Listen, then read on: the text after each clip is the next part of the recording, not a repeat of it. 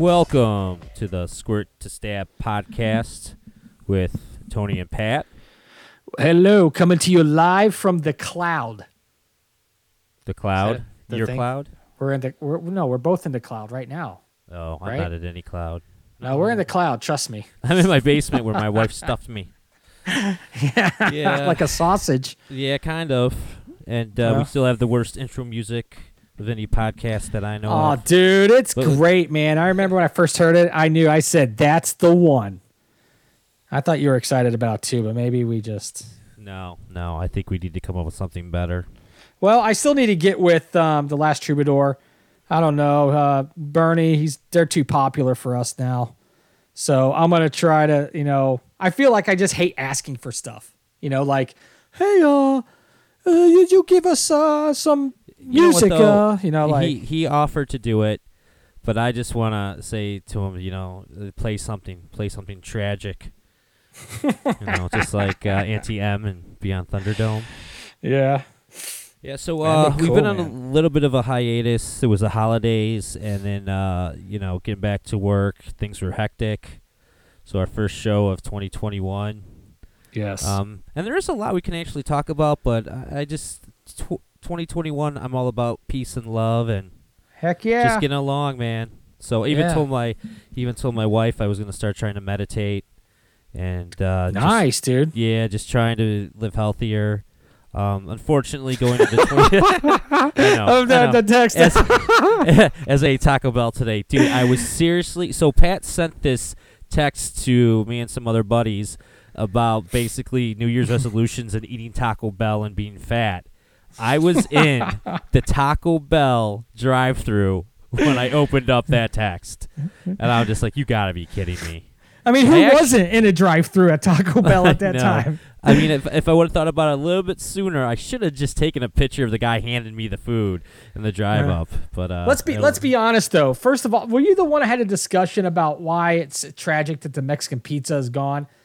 No, I was in another text thread with my West Coast buddies, and this guy's Yeah. like, "Dude, no one's getting Mexican pizzas." I'm like, and it started a war.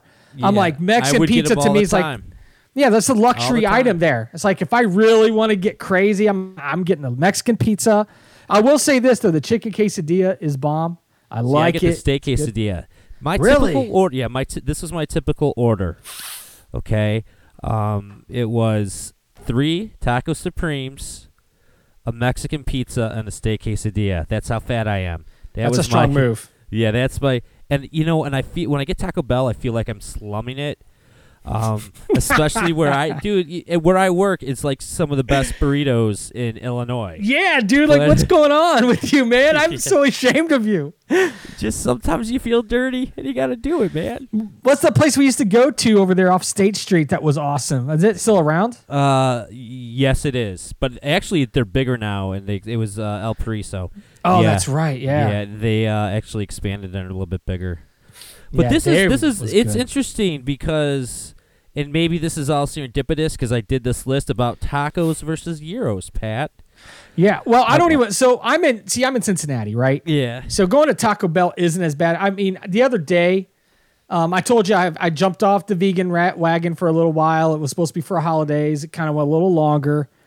And I did have a chicken burrito from Chipotle, which I used to be very, I want to say I was anti-Chipotle, but it's like, why get Chipotle when I can get something, Yeah. of more authentic? I don't know. And it was so good. The burrito was so good. And by the way, they have, what is that barbecue called? The brisket. They have brisket there. Yeah. But I had it. It was good. But I'm here in Cincinnati. The Mexican food is very good here. But it's not like Chicago where they had all those burrito places, because Chicago has the best burrito places, in my opinion. But Yes, it's very gyros in Chicago, you could also get great gyros almost Yeah. any place in Chicago. Here in Cincinnati, we don't have that, man. You might have to go to a Greek place, like 30 minutes away, and then you get disappointed because their tzatziki sauce isn't good enough. They don't know what the heck a gyro is, or at least how I know it. So then the best gyro I get in Cincinnati is at Arby's, which, by the way, is not bad. It's not actually bad. They have run deals, or at least they were the 2 for $5 deal with the gyros. Mm-hmm. Yeah, but I think food's important. So I definitely want to make this a segment of food versus food. Yes. Yeah, because I'm fat. But I picked tacos and gyros today because I eat so many tacos. But gyros is a Greek food, and I wanted to talk about Wonder Woman a little bit later. Right. Right. Right. Daughter of a Greek god. So. Yeah, that's good. I like it. I like where your head's at. So. Well, isn't gyro just a Greek taco? Well, I think a taco is a Mexican gyro. Ooh. Right. Touche. I would think. So, could but be, what yeah. what is better in your opinion? This is a tough one, dude. Like right now, I would kill for a good gyro. Like, I remember Chiggy's had good gyros, if I remember correctly. I used to go to Chiggy's all the time when it worked out that way, man. Yes, they had great, but any place in Chicago, I just feel like I took advantage. When I didn't take advantage of Chicago, I totally did not appreciate the Chicago food until I was gone. Yeah. And it's like it's gone. So I really want a gyro right now, but dude, tacos are so good. Like if this were burritos versus gyros, which I don't know, man. I'm going to have to. Here's the thing. Tacos are not as one-dimensional as a gyro. Because as soon as you get away from the beef, lamb, like hybrid meat, whatever it is, off the cone, which is the only way to have a great gyro. I did have a gyro once where they actually used real lamb once, and it was awesome. Yeah. But that's not typical. Yeah. Yeah, but when people start calling like a chicken gyro and all this, I'm like, this isn't. Can you call this a gyro? Gyro, you have to have that meat. You have to have good cucumbers. That's cucumber tzatziki sauce that's what, in my opinion, makes it have the sliced tomato. I don't like having shredded lettuce all over this damn thing. Yeah, but I like the onions too. The onions tomato, are great. Yes. Onions, sauce, that meat, put it in there. Yep. It's so savory. Yep. That's me. That's what I like. So if I had to be specific on one certain kind of taco and one certain kind of like the one way a gyro is supposed to come, I might go with gyro, man. Well, just think of it. I'm thinking of it this way. I put the best taco I ever had in front of me and the best gyro I ever had in front of me. I think I'm going gyro also. Yeah. I think I am. Yeah. And I've had some good tacos. There's a place here in Cincinnati. I wish I had to write the name for it because I could plug it. They make their own homemade corn tortillas for tacos, and their carnita. It's like a pork with I think a pineapple slice in it, and was it called carnitas? Well, the carnitas is it's a type of pork. Carnitas is excellent. Yeah. Usually, I'm a steak guy when it comes to that. Maybe a chicken once in a while if I want to switch it up. But their carnitas is so great. And they have all these different hot sauces, and it's like a hole-in-the-wall place, so you know you're in the right place. It's so good, man. So one of their I would have to say that's one of the best tacos I've ever had, actually. Yeah. Now, as far as burritos, there's still some good burritos here, but the best burrito I've had have been, I don't know, man. El Paraiso is got to be up there, man. That has to be maybe my favorite. But maybe it's because the nostalgia behind it when we used to go there at like 3 a.m. and you get the Jarritos and get the fries because their fries were everything there was good. Yeah, everything was like $3.99 burrito, fries, and pop. Yeah, so I don't know, man. I'm thinking I'm leaning toward Europe, but there's just one thing I want to say. When people talk about chicken on either a gyro or a taco, I think you've just given up on life. Well, you have. Or you're thinking about your life because sometimes I think you're like, well, I want to live longer. But you know what? Steak, I think, gets a bad rap because you can have lean steak. And in fact, I believe they use tri-tip for the meat, which is, I believe is, well...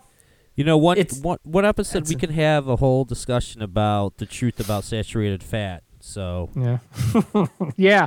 You know what we should do is have this show while we're eating gyros and tacos. That's the only way to go, man. I literally want to have shows where our show. Well, we don't even have to talk about, let's say, Doritos, but during the whole show we're crunching on Doritos the entire time.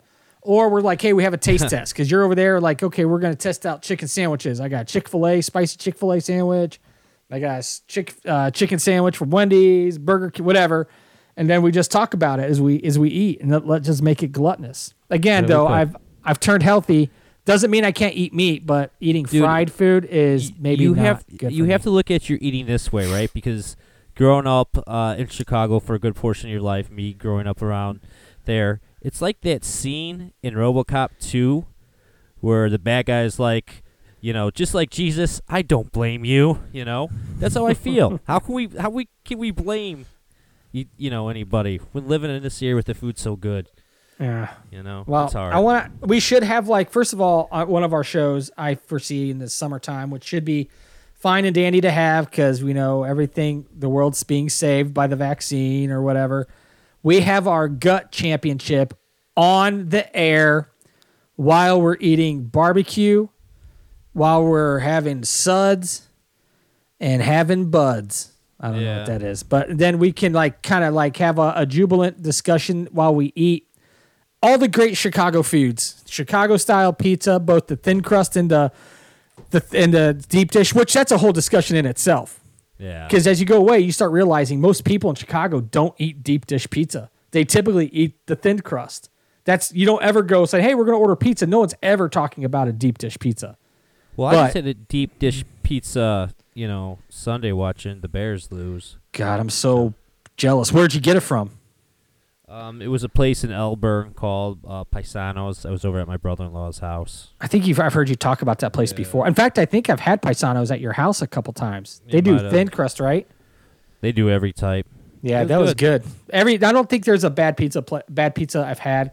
Now I will get controversial, like Blues Brothers Pizza, things like that, where it's like all cheese. I know a lot of people liked it because you could just get literally the cheese would be 5 times the thickness of the crust. I remember eating it, and even as a kid, going, "This isn't right." Do you remember Blues Brothers Pizza over there? I do. Yeah. But everything else, especially when you get out into the West Burbs, my sister lives out in South Elgin. Or she did. She lives in Bartlett now. Well, even at Bartlett, there's a place that's called White Palace or White Cottage. It's the White best Cottage? pizza on the planet. Yeah, Dude, we got that at New Year's. It's so good, dude. I was like, this thing. I looked at it, I'm like, what is this? It's because my go-to is Rosati's. They had a Rosati's in Vegas when I lived in Vegas, but not every Rosati's has those little pizza puff things. Remember the miniature calzones? Hanover Park has them. I don't even know if that Rosati's is still there. Really? But, dude, that was so. Rosati's is good everywhere, though. I need to have one in Cincinnati. Yeah, no, dude, White Cottage is the best pizza around. Yeah, in fact, at work, when we order pizza, we get it from White Cottage. Yeah, that place is great, dude. And I don't know if it's the cheese. It's everything. The sauce is good.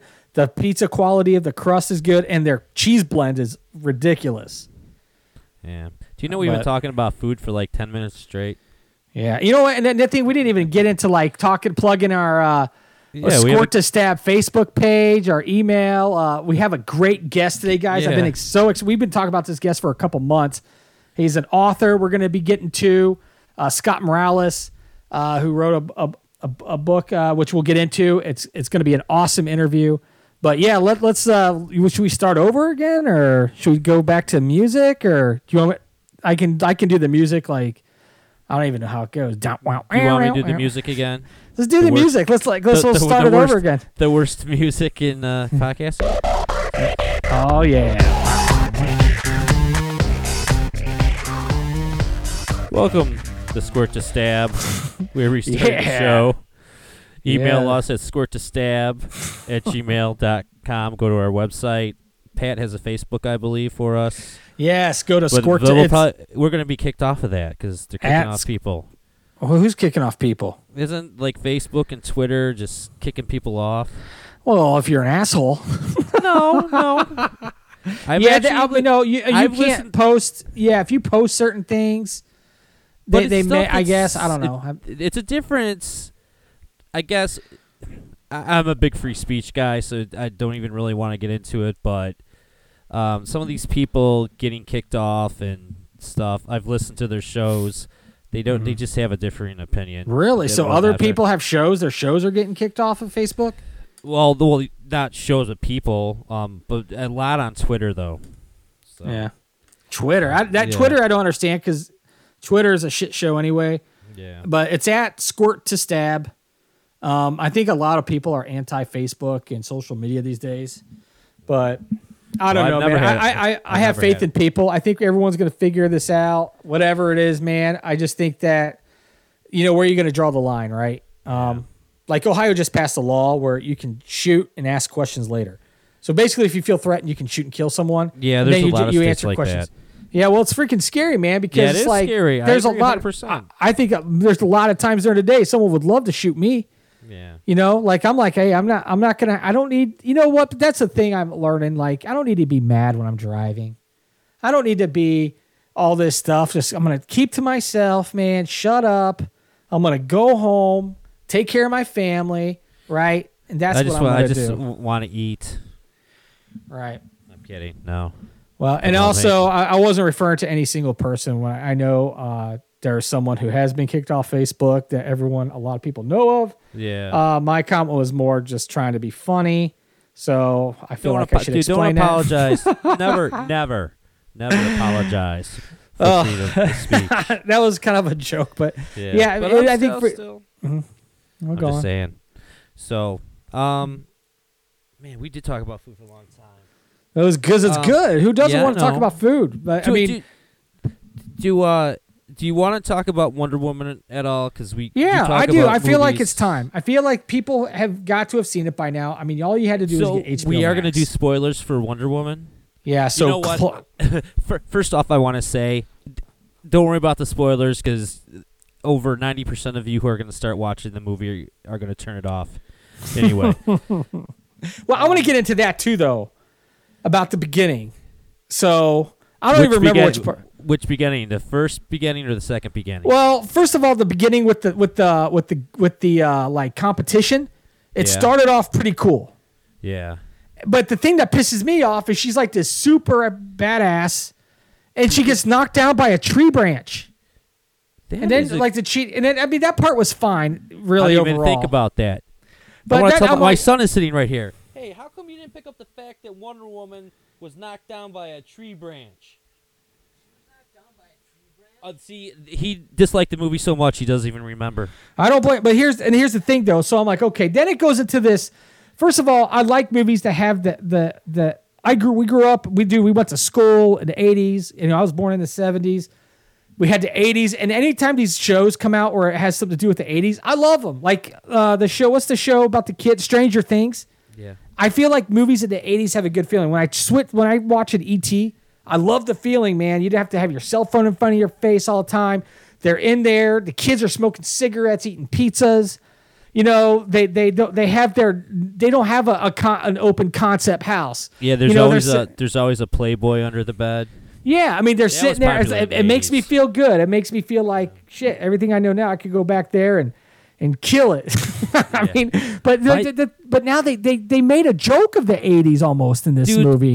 It was Wonder Woman 1984, and there wasn't one Van Halen song. Dude, yeah, why? How did I not even think it? Because I was so, I was watching with my dad, and we were just like, and everyone was kind of like at the show. I remember it was me, my wife, my dad, and my stepmom, and my wife said, when the show ends, and I'm just watching the credits, just kind of staring, and I'm like the one at an angle where I don't see everyone else kind of behind me a little bit, and I hear my wife go, "So what'd you think?" And I hadn't had even a chance to process, but I knew the feeling I had inside me wasn't all that good, because first of all, I'll say that Wonder Woman is one of my favorite superhero movies ever, at least top 10, and there's a lot of good movies in there, and I would almost argue sometimes it could be one of my top 5. But I remember, and then I'm watching this, and I look back, I'm like, yeah, it was, you know, I'm not trying to ruin Christmas at this point. Like, I don't want to say something, you know, totally negative. And then my dad said, that movie sucked. Or he's like, I don't know. And then, everyone started kind of then shooting off with pure honesty. Like, yeah, that was a mistake. Like, what was this? And we didn't even, so you hit it on the head. We talked about, you said the bookends weren't good. Yeah. And that's the most important parts of the movie. Yeah. The first third was horrible. The second third was kind of dragged me in a little, and then the last third was like, you gotta be kidding me. As soon as she turned into the full cat. Yeah. And I'm sitting there, I'm like, what is going on? Like, how come people are so afraid to have a villain in a movie these days? Like this guy turned into we all learned to want to hate him, right? Like he came from nothing. He's a con man. His son ends up hearing him while he's on the rise about how he doesn't want the son around. It's sad, blah, blah, blah. This guy's a villain. But then there's redemption. Like, who are we supposed to hate? You know what? Like, Yeah. what is this? Like, oh, he's going back. You know what? Life isn't about being able to say, never mind. I didn't mean to kill that guy, or I didn't mean to get drunk and run over 10 people, or I didn't mean to, spend all my money at the casino. It's like, no, dude, you live with your consequence of your actions. That was kind of the vibe at the end. All you got to do, no matter what you did in life, just like, oh, sorry. I do believe that I like any movie where there's redemption, though. Like, I watched this movie called The Professor and the Madman recently, that with Mel Gibson and Sean Penn. It's based on a true story about the guy in England who first wrote the Oxford Dictionary, or started it. And it's pretty fascinating. There's some parts of the movie are like, what the hell? Like, it's almost like too much stuff. But I mean, Sean Penn, obviously, he's a great actor, right? And Mel Gibson, dude, we had a great. Oh, it was such an interesting movie, but it was about the guy, the madman, who did something almost unforgivable, who gets redemption. That's a different story because he's like taking accountability of what he did, right? Even though he's crazy. This is like you're allowed to just go nuts. You basically destroyed the world. Oh, what do you have to say? I rescind my wish or something. I don't know. Come on, dude. And then you're in the park. Okay, now here's my question: Who's cleaning up? Because you know what, the mess didn't disappear. Like what's happening now? Did that prince in the Middle East get his country back? Like he should have ran to somebody, found somebody. He said, "Wish for all this to be cleaned up." Yeah, let's wait one more wish. I don't know. Let's fix something. I don't know, man. So, but yeah, I thought at the very end when they showed the old Wonder Woman, I felt bad for that lady because like that was cool that they paid homage to the TV show to what's her name, Linda Carter. But it's like, God, sorry you had to be seen in this. Yeah, be a part of this. It's funny you talk about redemption because one day I do, even though I love Star Wars, I do want to have an episode where we focus on how I can't stand now being a father, the redemption of both Anakin and Ben Solo. But that's a whole different show. Two, Ben Solo. Yeah. Anakin and Ben Solo. There was like redemption. Oh yeah, okay. I forgot he was a Solo. Jesus Christ. Yeah. Was he ever referred to as Ben Solo? No, he's Kylo Ren. But he was Ben at the end, because they had to. Right. Anyway, my second thing is, and I don't know if I mentioned this. I know why, and this is the problem with the DCEU, why they had to make this movie take place in the past, and they probably chose 1984 just because it sounded cool. Do you know why? You know what DC's problem is? Oh, dude! Where do you want me to start? It's Superman. Because if Superman was in this movie, he would have taken care of all this in like 20 seconds. It's like the cell phone theory you have about cell phones and movies. Yeah, well, cell phones and sitcoms. Actually, the cell phone and sitcom thing is not my theory. I heard someone talking about it once. But and for those of you that don't know, they say why sitcoms aren't as good is because all the good shows from the 80s, the problem of the episode could have been solved with a cell phone. But anyway. Wait. But what does it have to do with Superman? Superman came to Earth like supposedly in the before World War or after World War II or something, right? No. In the DCU, remember, Superman's only like 30 years old or something like that, 34, 35. So he would have been too young to even deal with that in 1984. DCU, wait, how old would he have been? I don't know, but I'm saying the he lived in Smallville still? Yeah, you would be in Smallville, probably a small child in 1984. Well, that would have been a way more interesting movie, watching him beat people up or be strong little infant. But that is the problem the DC universe is going to have with movies.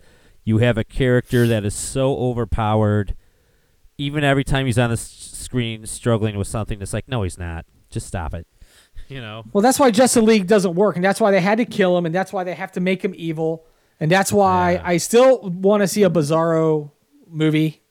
They should just make a movie called Bizarro. I bet you it would be the greatest. If you have the guy that just have someone that knows how, have Christopher Nolan do Bizarro.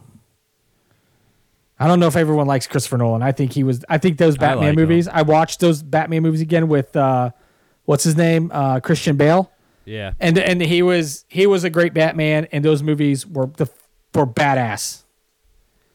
They were great, especially the first two. Were so good. Yeah. I just think, why did you like? And they were going to make a fourth one, but Christopher Nolan and Christian Bale both agreed that it would have been like disrespectful to just do it for just the money part because like we're done. Not only that, I think Nolan was good friends with Heath Ledger, and then after Heath kind of died, it really took a lot of wind out of his sails for that franchise. Last one. Well, because was he supposed to have a big role in the second Dark Knight? Supposedly he was. That sucks. But then how about Batman though?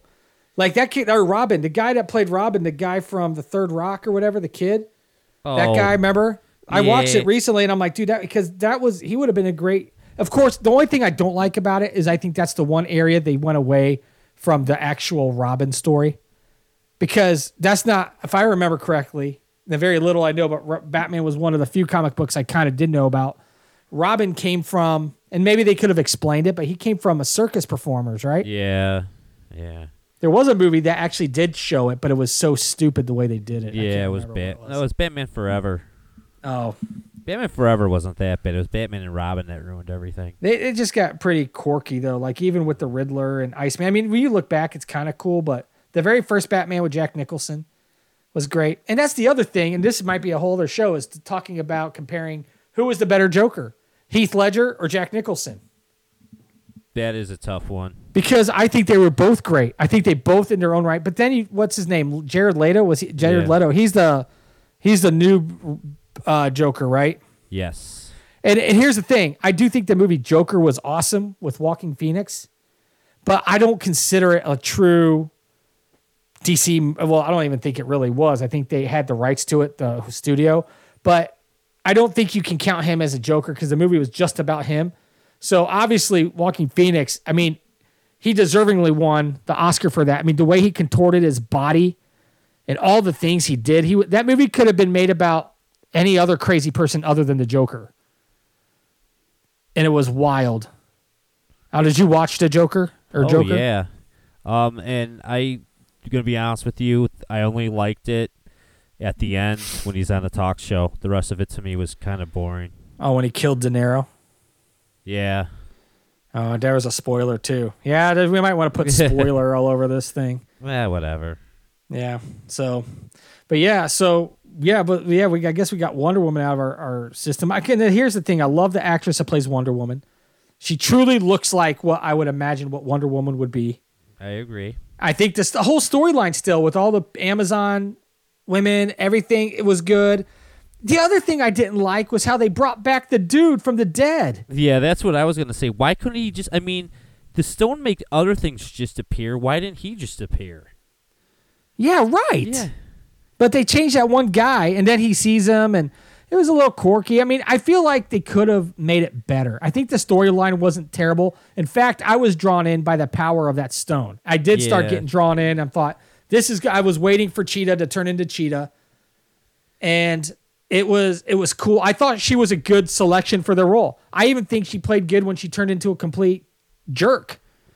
You know, like she was really becoming the character. Like I thought she did well, but then the whole thing with the transition, I was expecting more and less at the same time, if you know what I mean. But the whole Cheetah thing, it's like, come on. I was waiting for something. Like if someone would have said she actually turned into a cheetah, it would have made me feel kind of like, well, that would be cool. But and then it wasn't even a fight at the end. He drowns her. Like what? Yeah.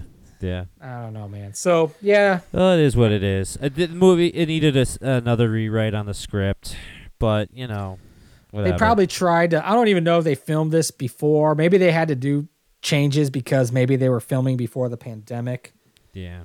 It's like, if you guys, I don't know. I don't know what's going to happen next, but talking about we were talking about Star Wars again. I don't like going back and forth so much, but you talked about Anakin.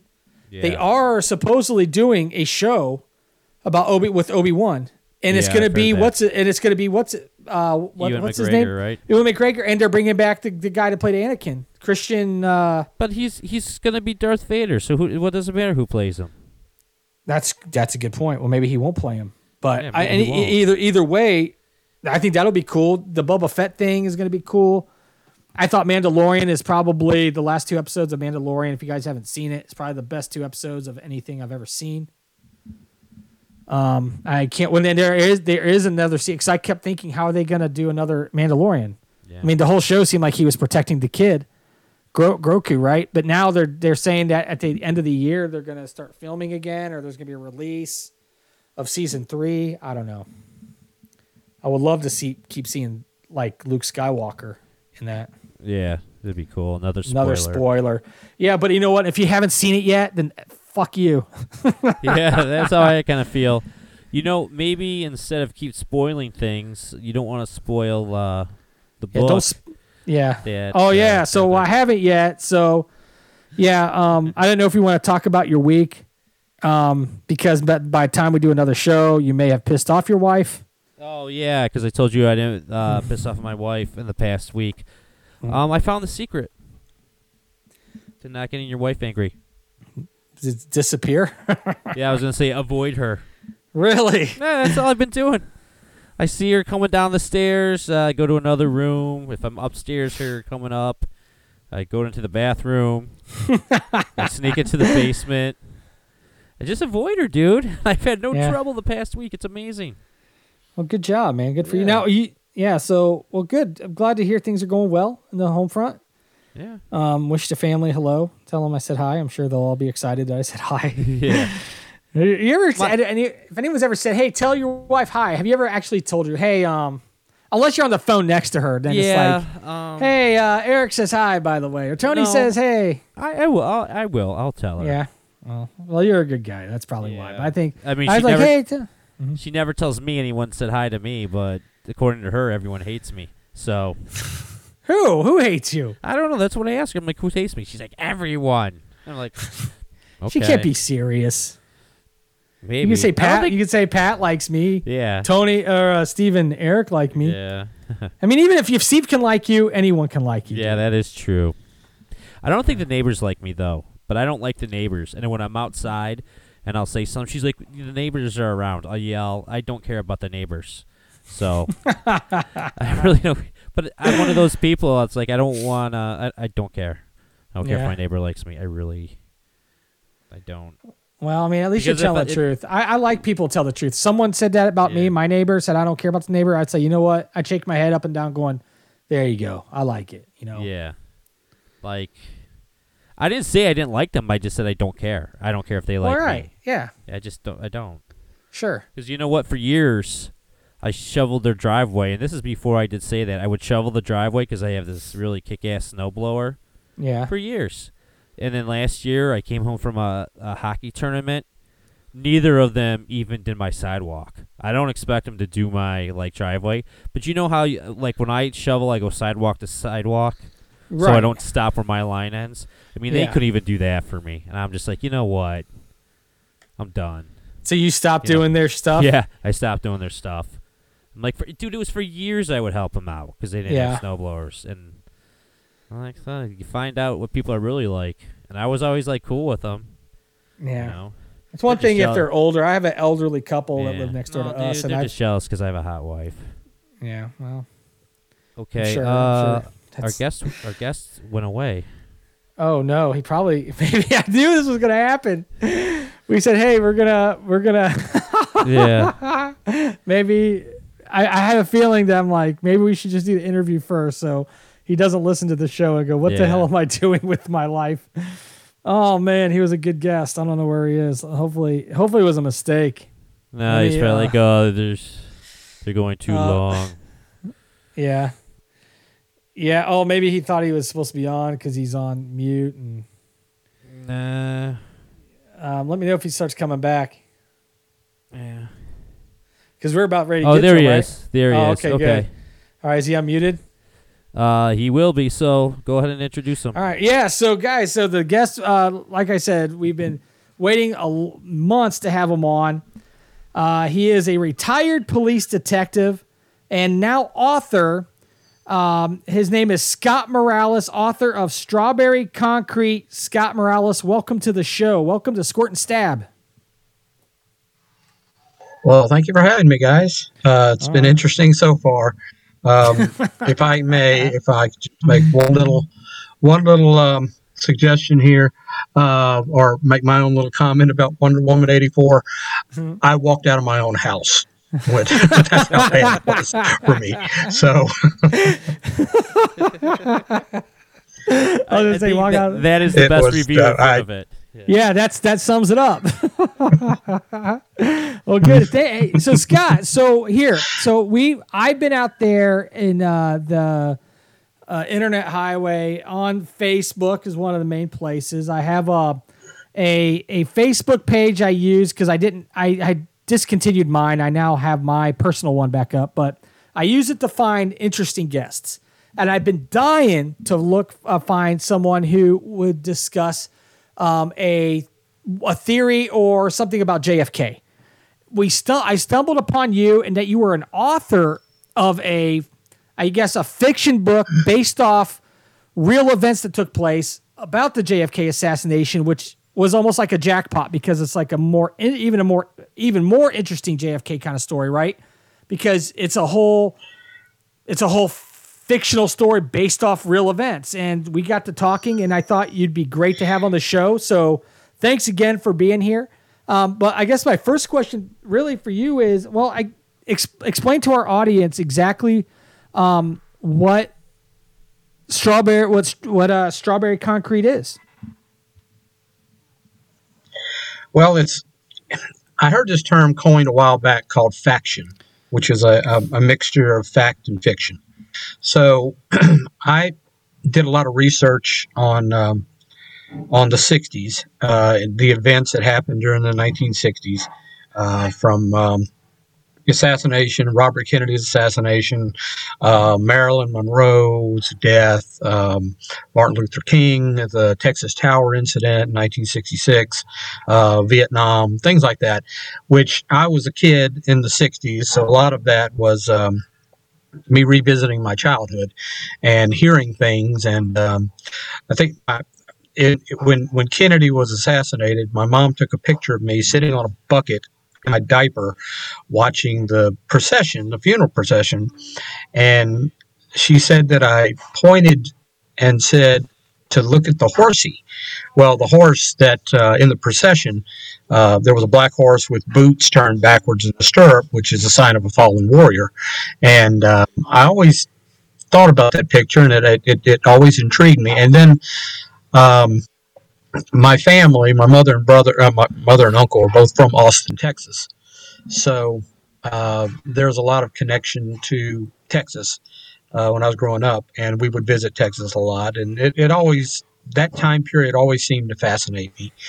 And just over time, I would revisit these ideas and these incidents and was able to coalesce a story combining different aspects of the 1960s into hopefully an enjoyable story that people will read. And it's kind of a conspiracy theory, but right off the bat, I'll tell you that it's fiction. Some people may, scoff at it and say, well, this didn't happen this way and all. But from the research that I found, the facts that are in there are pretty solid. So I just putting them together into a comprehensive and a cohesive form, that was the hardest part, but that was the most fun. Right.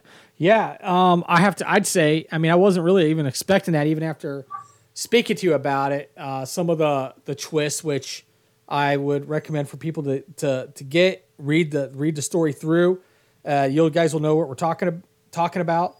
But I think one thing I can talk about without there being any spoilers is the main character. Well, I guess one of the main characters, Jack LaFleur. Now, from our discussion, I have a feeling I have a guess of where you get the idea for Jack. But rather than me taking a guess, all that kind of stuff, who is there? Someone in your real life, maybe someone you know really, really well, maybe in the mirror that you look at every day, someone that inspires the character of Jack LaFleur. Well, yes, actually. I started out I grew up in Baton Rouge, Louisiana, and I was a sheriff's deputy with the East Baton Rouge Parish Sheriff's Office from 1981 to 1990. And during that time, I worked dispatch in the prison and patrol, and ended up in crime scene, and really enjoyed the work. It was something I always wanted to do. I mean, I grew up on Batman and Adam 12, and so I was always interested in law enforcement. Mm-hmm. And in 1990, I transferred to Fort Wayne, Indiana, and was with the police department there, and worked for about 15 years in patrol, and then ended up my last few years working as a detective. So I was able to kind of take some of Jack's experience and cultivate it into the background, my experience, and cultivate it in the background for Jack. I actually wrote a book before this one, which hopefully will be coming out soon. It'll be going to the publisher, and it's called The Unkindest Cut of All, which tells the backstory about Jack and how he ends up going from Baton Rouge, investigating a group of serial killings, and then gets tied up in the politics of it and just quits. Then he moves away. And like I said, I was in Fort Wayne, but I decided that my character, Jack, needed to go someplace other than Fort Wayne. So I created Camp Simmons, Indiana, and that's where he's headquartered. And Camp Simmons is named after Jerry Simmons, who was my a good friend and partner that I worked with in Baton Rouge, and he was killed in a drug raid back in 1988. So this is kind of an homage to him. Mm-hmm. And but a lot of the incidents that are in the book are fictionalized versions of things that I had gone through. Mm-hmm. So yeah, I look in the mirror and I see Jack, although Jack's much better looking and a lot less chubbier than I am. Well, and you know what? And so there's going to be other Jack LaFleur books. Would you say that there's going to be a whole line of them? What do you expect as far as with what's kind of your vision for that? The next one coming out will be The Unkindest Cut of All, then The Larger Crime, which is about a terrorist bombing in a mall, and then the fourth one is going to have a little bit of a science fiction twist to it. I'm not sure what the name of that's going to be, but it's going to deal with a serial killing or a serial killer that was in Cleveland, Ohio between 1935 and 1938. That was investigated by Elliot Ness, the Untouchable. Okay. This killer killed 12 people. They only identified 3. He was never caught, and it destroyed Elliot Ness's career. So that's going to be, there's at least 4 books that I have outlined right now with Jack as the main character. That's awesome. But getting back to this one, where exactly did you get the idea for your book, Strawberry Concrete? Like I said, I was always fascinated with the assassination, and my uncle was involved with the Kennedy administration. He worked with the White House, and he also worked with Austin Police Department. So there was a direct tie to that. Back in 1976, they filmed a movie in Baton Rouge called The Deadly Tower, which was a reenactment of the Texas Tower shooting. And it had Kurt Russell and Parnell Roberts, and a lot of actors from the 70s were in it. And we were down there every day watching them film it, and it was just fascinating. The detail of what happened was just fascinating. And I have always been intrigued by the Charles Whitman, who was the sniper in the Tower incident in 1966, why he did what he did. What was his motivations? Apparently, when he died, before he died, he wrote out a letter asking that they do an autopsy on him because he had had some real aberrant behavior, and he didn't understand why. So when they did do an autopsy, they did find that he had a tumor on his frontal lobe.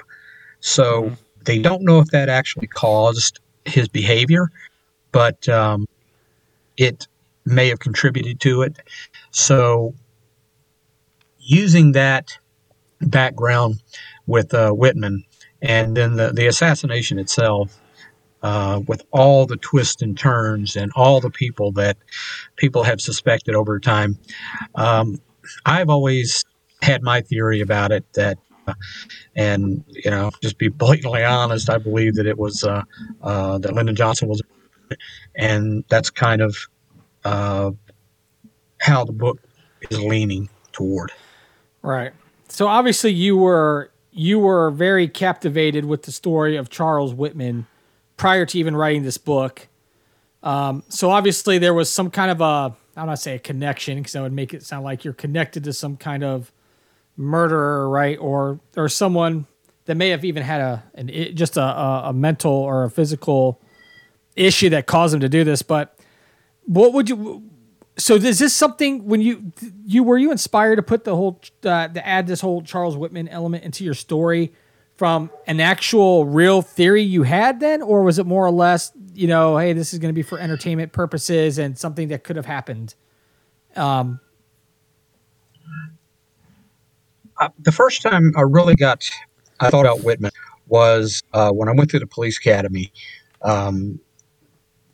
His shooting from the top of the bell tower on University of Texas campus was really the first shocking event of the 1960s. You had the Kennedys assassinated, and Bobby wasn't assassinated to 68, but you had JFK, and you had the start of the Vietnam War, and then in 66, Whitman doing this totally shocked the nation. It caught the police flat. They had no way of responding to this. They were trying to shoot at him with revolvers and shotguns, and they were getting nowhere close. It got to a point where some of the hunters showed up with their hunting rifles and began shooting at Whitman, keep him pinned down. And then the police went into the gun stores and grabbed ammunition and rifles and began firing back.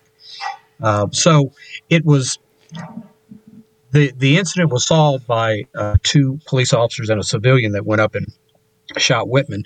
But this was kind of the impetus for SWAT teams to have a special weapons and tactical unit that would respond to something like this. And as a young police officer, it intrigued me that this was the genesis of what we know today as tactical officers and having combat rifles and everything like that. So it was interesting. His story was interesting enough for me to want to follow, and he was just he started out as a very interesting individual. He was the youngest Eagle Scout in, I believe, Texas history. He was an accomplished pianist when he was in his teens. He was really brilliant. He went to the Marine Corps against his father's wishes, and got into officer candidate school. So they paid for his scholarship to go to the University of Texas.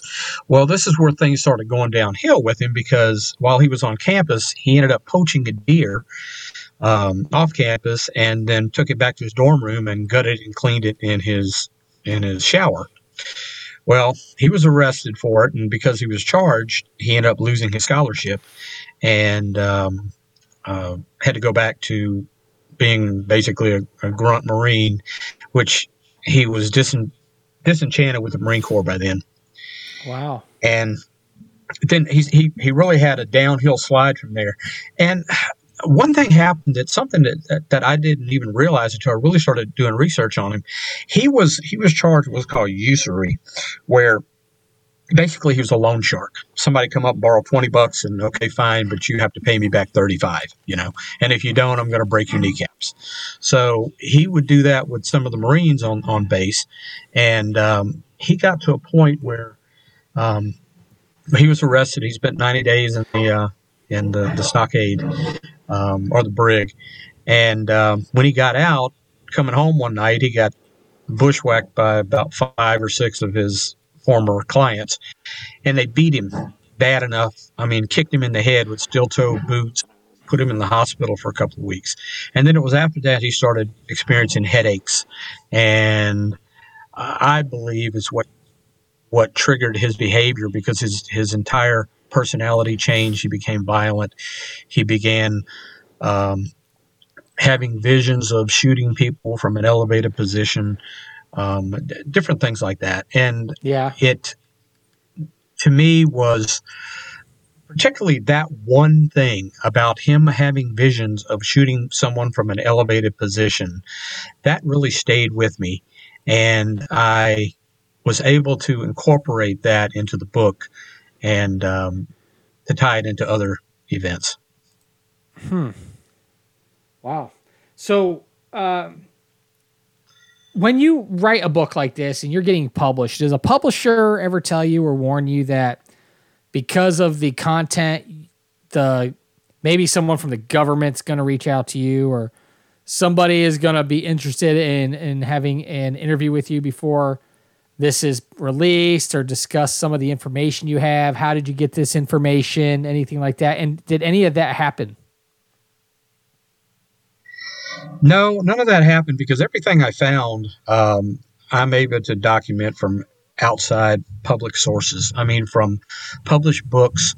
I think I read about 9 books on the assassination, the 1960s, the different things that were going on, as well as everything I could find online. And there was plenty of rabbit holes I went to. I probably left out a good 50 pages of notes that I could have put in that I decided not to, because it just would have slowed down the story. But I make it clear that it's a work of fiction.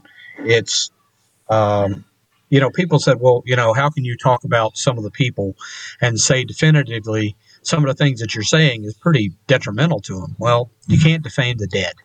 That's kind of a legal standard.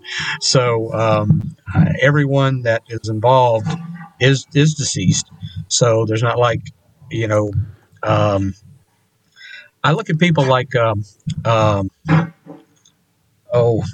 guy that does Pulp Fiction. His name escapes me right now. But Quentin Tarantino? Yeah. I mean, he can do Once Upon a Time. Right, Quentin Tarantino. Once Upon a Time in Hollywood, he can totally change up where Charles Manson doesn't kill the people that he does, and then you've got the Oliver Stone with JFK and his version. You've got people that have, and Tarantino again with Inglourious Basterds. I mean, they kill Hitler in there. Right. There's always a way of fictionalizing things.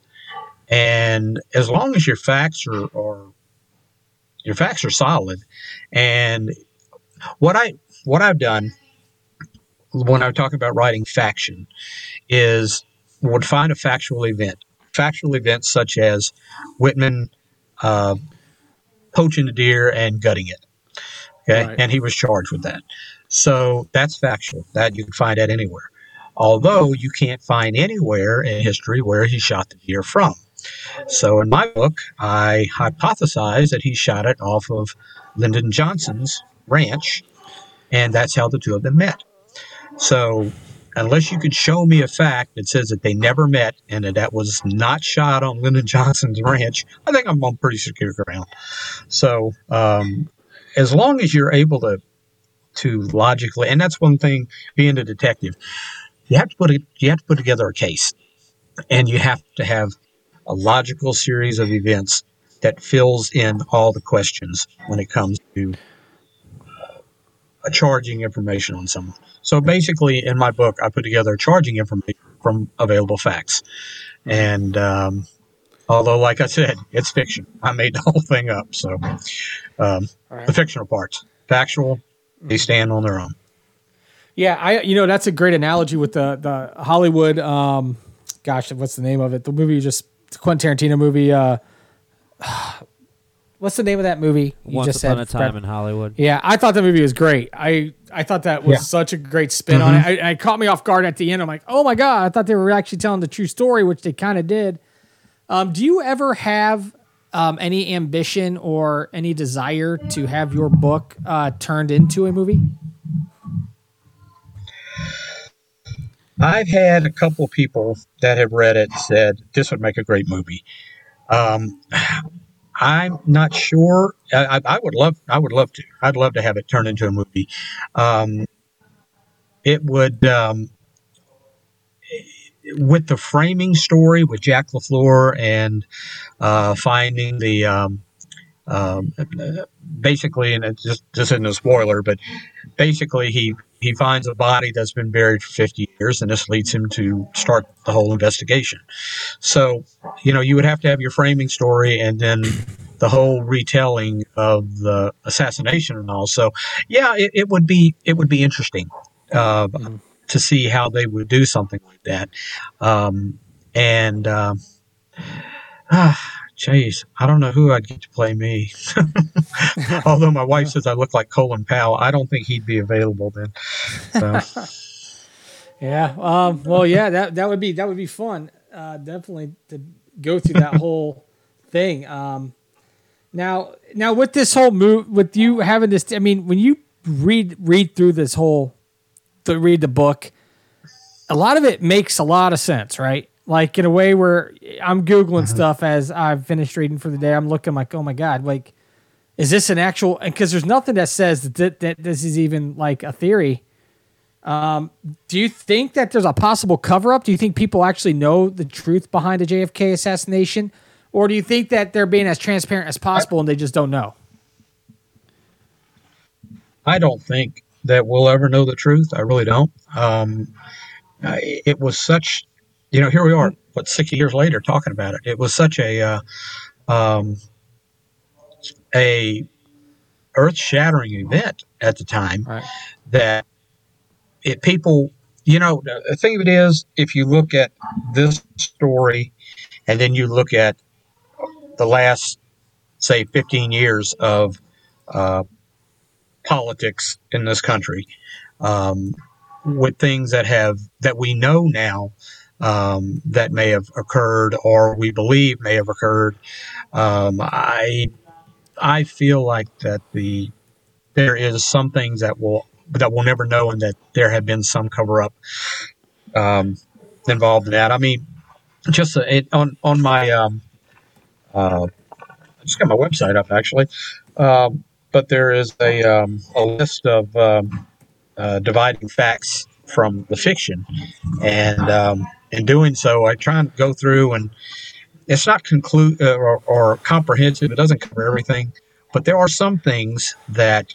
if you do research, you'll find that, and again, I'm going back to the involvement of who was involved in the assassination, and people will really go after the movie JFK, which, yeah, it's fanciful, and yeah, it's I remember when Jim Garrison did all the trials and everything, because I was down in Baton Rouge at the time, and but one thing that came clear to me is, and being a detective, is who profits from someone's death, who has a motive, and who would have the opportunity, So if you're looking at profit, I mean, just a couple of things that were mentioned is that, and I read this at a couple different sources, that on November 22nd, 1963, at 1 o'clock in the afternoon in Washington, D.C., a Senate subcommittee was going to open up an investigation on Lyndon Johnson for corruption, for voter fraud. He could have been facing impeachment, if not criminal charges.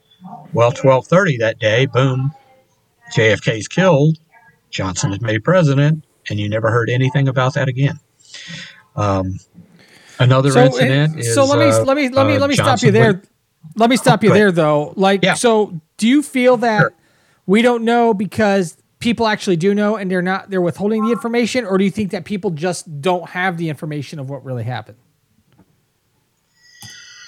I think that all the people who do know are gone now. The secret died with them. I mean, I don't know if people would be foolish enough to leave a paper trail and leave behind things. I mean, they have the the JFK files that are supposed to be sealed.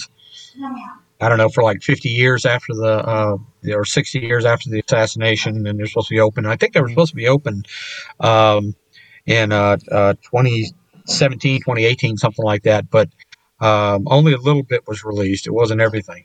So, but I don't think you're going to find a smoking gun. I don't think you're going to find something that says, yes, he did it, because I don't think people believe it anyway right now. Right. Unless it comes from an independent source, something outside the government, I really feel that people would be hard pressed to believe it, particularly with all the theories on the internet. Everybody has a theory about, from aliens to time travelers to the Cubans to the FBI, CIA, the mafia. So it's so muddled that even if you had the actual truth, that it would be lost in the shuffle, and it would just go on, and people would stick to their pet theories, and not believe it. Yeah, I feel like there's a lot of things that lead to, when you even watch something else, all of a sudden they'll say, this is why JFK was killed. This is why the CIA had him killed. Like, Project Blue Book with the UFOs. There's theories, the theory that he was going to give information about the true information, the reality of UFOs, and, disclose the information. And it was, all these kind of things. So it is very interesting. You're probably right. Who knows? Maybe we'll never know. Maybe it's because it just doesn't seem like what we know now isn't exactly what happened. But, what are you going to do? I'll tell you what. But your story, I feel like your story is about as accurate as what we know is what really happened in history books.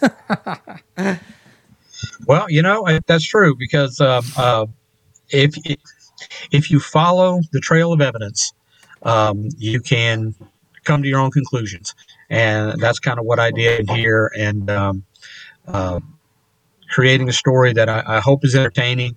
I hope will keep people riveted from chapter to chapter, and will want them to come back for more, and tell a good story. That's the thing, that you tell a good story, and you have people will have these aha moments, like, oh my God, I never realized that, and catch them off guard. That's the kind of thing that really makes me feel good. I had a friend of mine who's also a retired detective.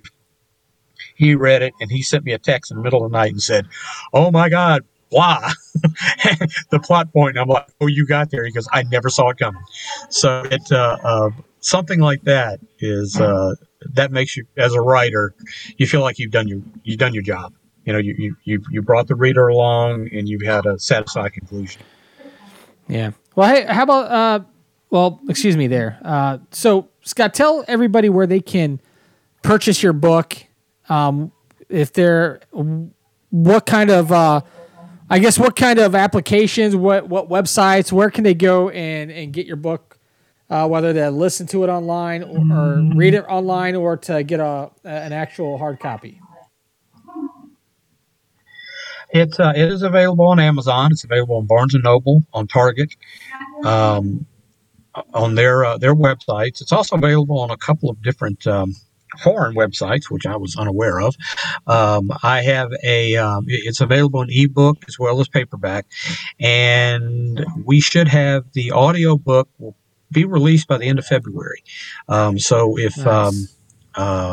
Like my mom has problems reading, so she's going to get the audio book, and she's 92, so she's going to listen to it. But it's available, and I have a website on GoDaddy. It's author Scott Morales at GoDaddy.com, and I have presence on Browsy. Where else? SoloKick, WeMe. I have a Facebook page, writer Scott Morales, and I am also on Instagram. So you can go into those places and keep up with me. I'm gonna be letting you know about the other books that are coming out, and we'll see where it goes from there. Awesome. Well, again, Scott, thank you very much for being our guest. The story is awesome. It's very unique. It's not your typical, I guess, faction movie. I guess was it or book? Excuse me. It's not fiction, but it's fiction, but based off fact. Guys, go purchase this book. Give it a read. I think it's definitely well worth the read. Well, I appreciate it. And I appreciate y'all taking the time to interview me. This is really great. You guys are listen to a couple of your shows and to hear you hear what you guys cut up. You're awesome. Well, thank you very much. Everyone go read it. Strawberry Concrete, written by Scott Morales. Go on Amazon, Barnes & Noble, Target, whatever you're comfortable with. Get your copy today. Thanks again, Scott, for joining us today, and I'll look forward to reading more Jack LaFleur books, and wish you the best of luck. Thank you very much, and y'all be safe out there, guys. Awesome. Thank you very much. Thank you. All right. All right. So that was Scott Morales. That was pretty cool. So what do you think of all this, Tony? I love me a good conspiracy. I love alternative fiction, so it's all good to me. Yeah. So people go read it. But I guess the assassination of JFK is still one of those things. It's still talked about today and still thought about, and so it's always interesting to get a different perspective on things. Absolutely. Well, all right, man. Well, I'm not sure if you have anything else, but if not, man, why don't you send us off into the cloud or wherever we came from? Back into the basement. Heck Again, yeah. you can contact us at squirttostab@gmail.com. Pat claims to have a Facebook page. Other than that, at Squirt to Stab. Squirt to Stab. Heck yeah. It just goes from Squirt to Stab.